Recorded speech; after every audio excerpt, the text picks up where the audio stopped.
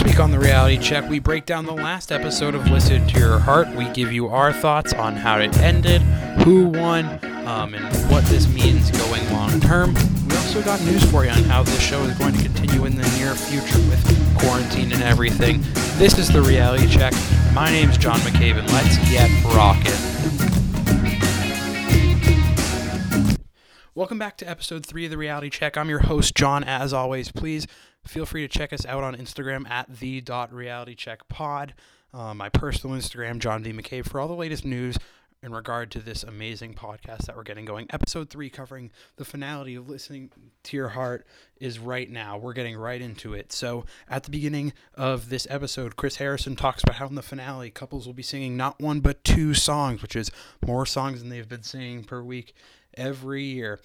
And Chris Harrison also explains that the dates this week have the possibility of a fantasy suite, which for you Bachelor fans know that fantasy suites are a huge deal.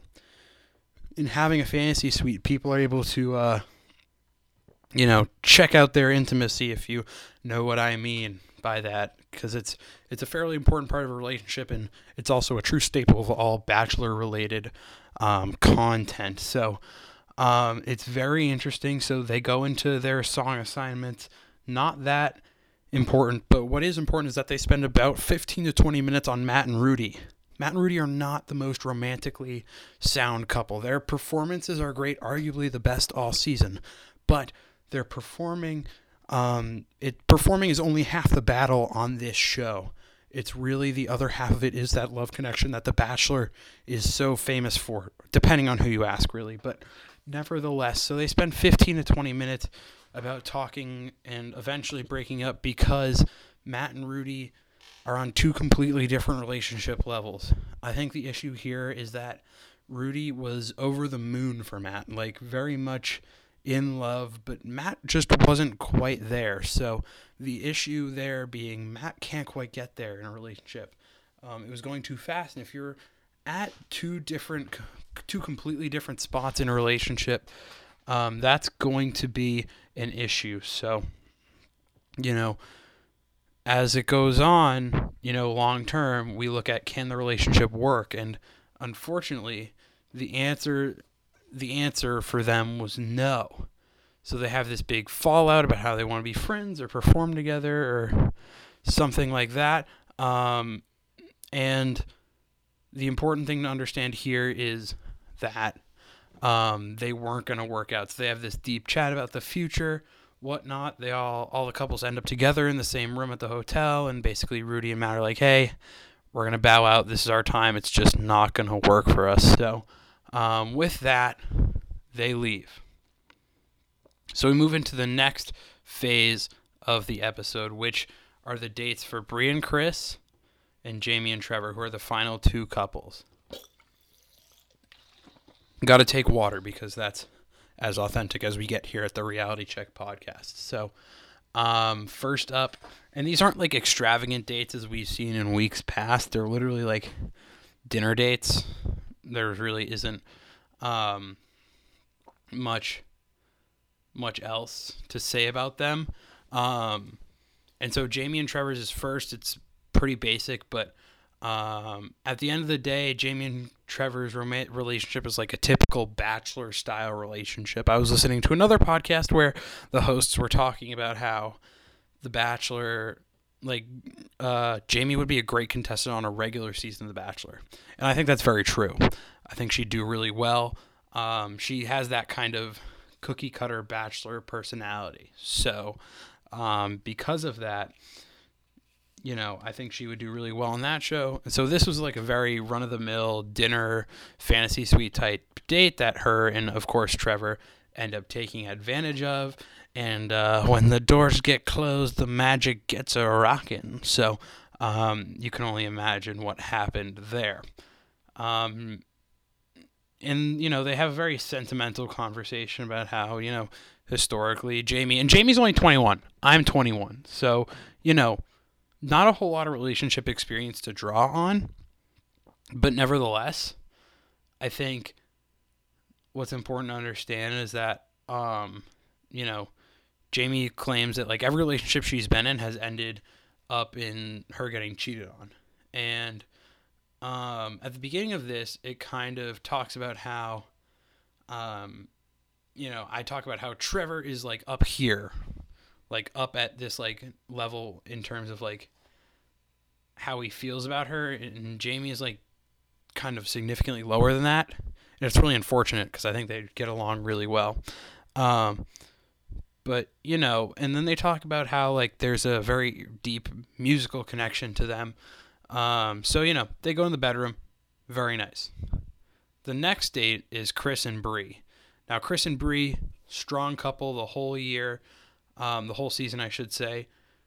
And Bree isn't in a rush for it. So, ultimately, like, her and Chris being on the same page with that whole intimacy thing, like, they just bypass the fantasy suite altogether. And honestly, I think that's a pretty good move by them. Not often, but, they're being honest about things in the long term. So I think it's really cool that they're able to recognize that, and kind of it does show the real aspect of this show and the rare, albeit, moments that exist when, people are being real and authentic and logical about the longevity of their relationships. So they don't take it. And then the next day, this weird thing happens. And I'll tell you first, it's a montage of Bree and Chris at the rehearsal, rehearsing their songs for the performance that night. And the rehearsals are really off. And kind of playing over that, interesting choice by the producers was, the morning after from Jamie and Trevor, where they're like eating breakfast and they're all like loved up and all this stuff. So it kind of leads the performers to believe, or leads the viewers to believe that, something's off between Chris and Bree. And that was a very logical explanation, especially given the teases we were given by the the producers in terms of how everything was cut. So I was like, crap, what's going on? Like, Bree and Chris just aren't there when it matters most. Like, I don't know. Like, it was just a very interesting dynamic in terms of what they were trying to do. Like, there was definitely some tension. Like, I don't know. So we get into the performances, and the first song, I didn't really know Jamie and Trevor's first song, but the issue with both of their songs was, and Taye Diggs, who was one of the judges, go Cuse alum, always got to shout out the orange. But Taye Diggs kind of accumulated my thoughts very accurately in that, like, they're really good as individuals, and like the song was like emotional and they have a connection, but that kind of emotional love connection kind of overplayed too much into their singing, so it kind of had a reverse effect in a way. And the songs were good and emotional and kind of showed their connection, but they didn't like, I wasn't like, wow, like their songs are like great, so they were like, okay. And then Bree and Chris get up second, and they go, their first performance was very feelsy as well. And I guess, like, it kind of, their first performance was so good that I was basically like, hey, they need a, hiccup to whatever, for the producers to be like, oh, who's going to win? Who's going to win? I don't know. So, very interesting choice by the producers. Got me scared for a little bit. But nevertheless, and then they sang Give Me Love by Ed Sheeran, which normally is like a 10-minute song, so I'm glad they didn't make it a full version of the song. But it gave me chills. There's this part when the band cuts out, and it's just sort of like their voices, and I was like, oh my God, that is incredible. So, at that point, they basically, I was like, Bree and Chris should definitely win. Like, there was never a question for me who should win. Like, it's always been them. And better believe it, season 1 of Listen to Your Heart winners, Bree and Chris, as if people are surprised. Honestly, they deserve it. And honestly, to kind of synthesize the whole season before I move into some Bachelor-related news for you, great execution. I think there are little development pieces, but now that there's kind of a clear idea of like a plot line for this show, I think it'll be kind of better going forward for the show in future seasons if it's something that, the Bachelor world decides to pick up on. And, just quickly, the Bachelor Nation judges that they had, like the representatives of the Bachelor Nation, were Caitlin Bristowe and Jason Tartick, who were not on the same season of the show. They met just in the Bachelor universe, which I think is way cool. Caitlin is so hot. Like, what?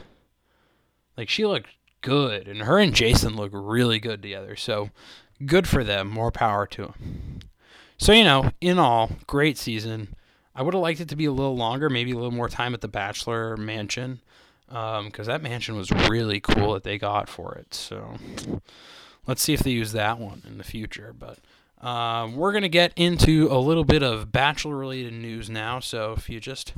I'm going to drink some more water because we're just that authentic. It's a one-take wonder here at the Reality Check. So, all right, so this show's over, which means presently there's no Bachelor-related content for you to, new Bachelor content for you to take in for us to comment on. But luckily, ABC came through. They did it. They came through. Starting next week, they will be airing the greatest Bachelor seasons of all time. One season, one night, just the highlights. And you know what that means. As long as there's Bachelor content, we're going to have shows. So we're going to do commentary on those seasons. I'm going to give my thoughts, what should happen. And, this off time should be a great time for us to get in some interviews. I'm going to reach out to, friends, Bachelor fanatics, Bachelor contestants maybe, and because I want to grow this, and it's something that I really enjoy, and I think there's way more to the Bachelor universe than 2 hours of TV once a week. So in kind of developing that, I want to be able to add more to this, and so this combined with our Instagram, there's going to be lots of content. So next week, I don't know what season it's going to be, but we're going to have it for you right here. We're going to have a recap for you right here on the Reality Check on Tuesday morning in 15 minutes or less, as I promise you every single week. So with that, I'd like to thank you guys for sitting with me for another 15-minute Bachelor blast on the Reality Check. I already can't wait till next week. We got a lot of good stuff in the works for you. Feel free to drop us a follow on Instagram at the.realitycheckpod, and check us out on Apple Podcasts, and we will be working to get onto other platforms as well as time goes on. So with that, thank you guys. Have your roses, drink your rosé, and you guys have a wonderful, wonderful rest of your week. Take it easy, guys.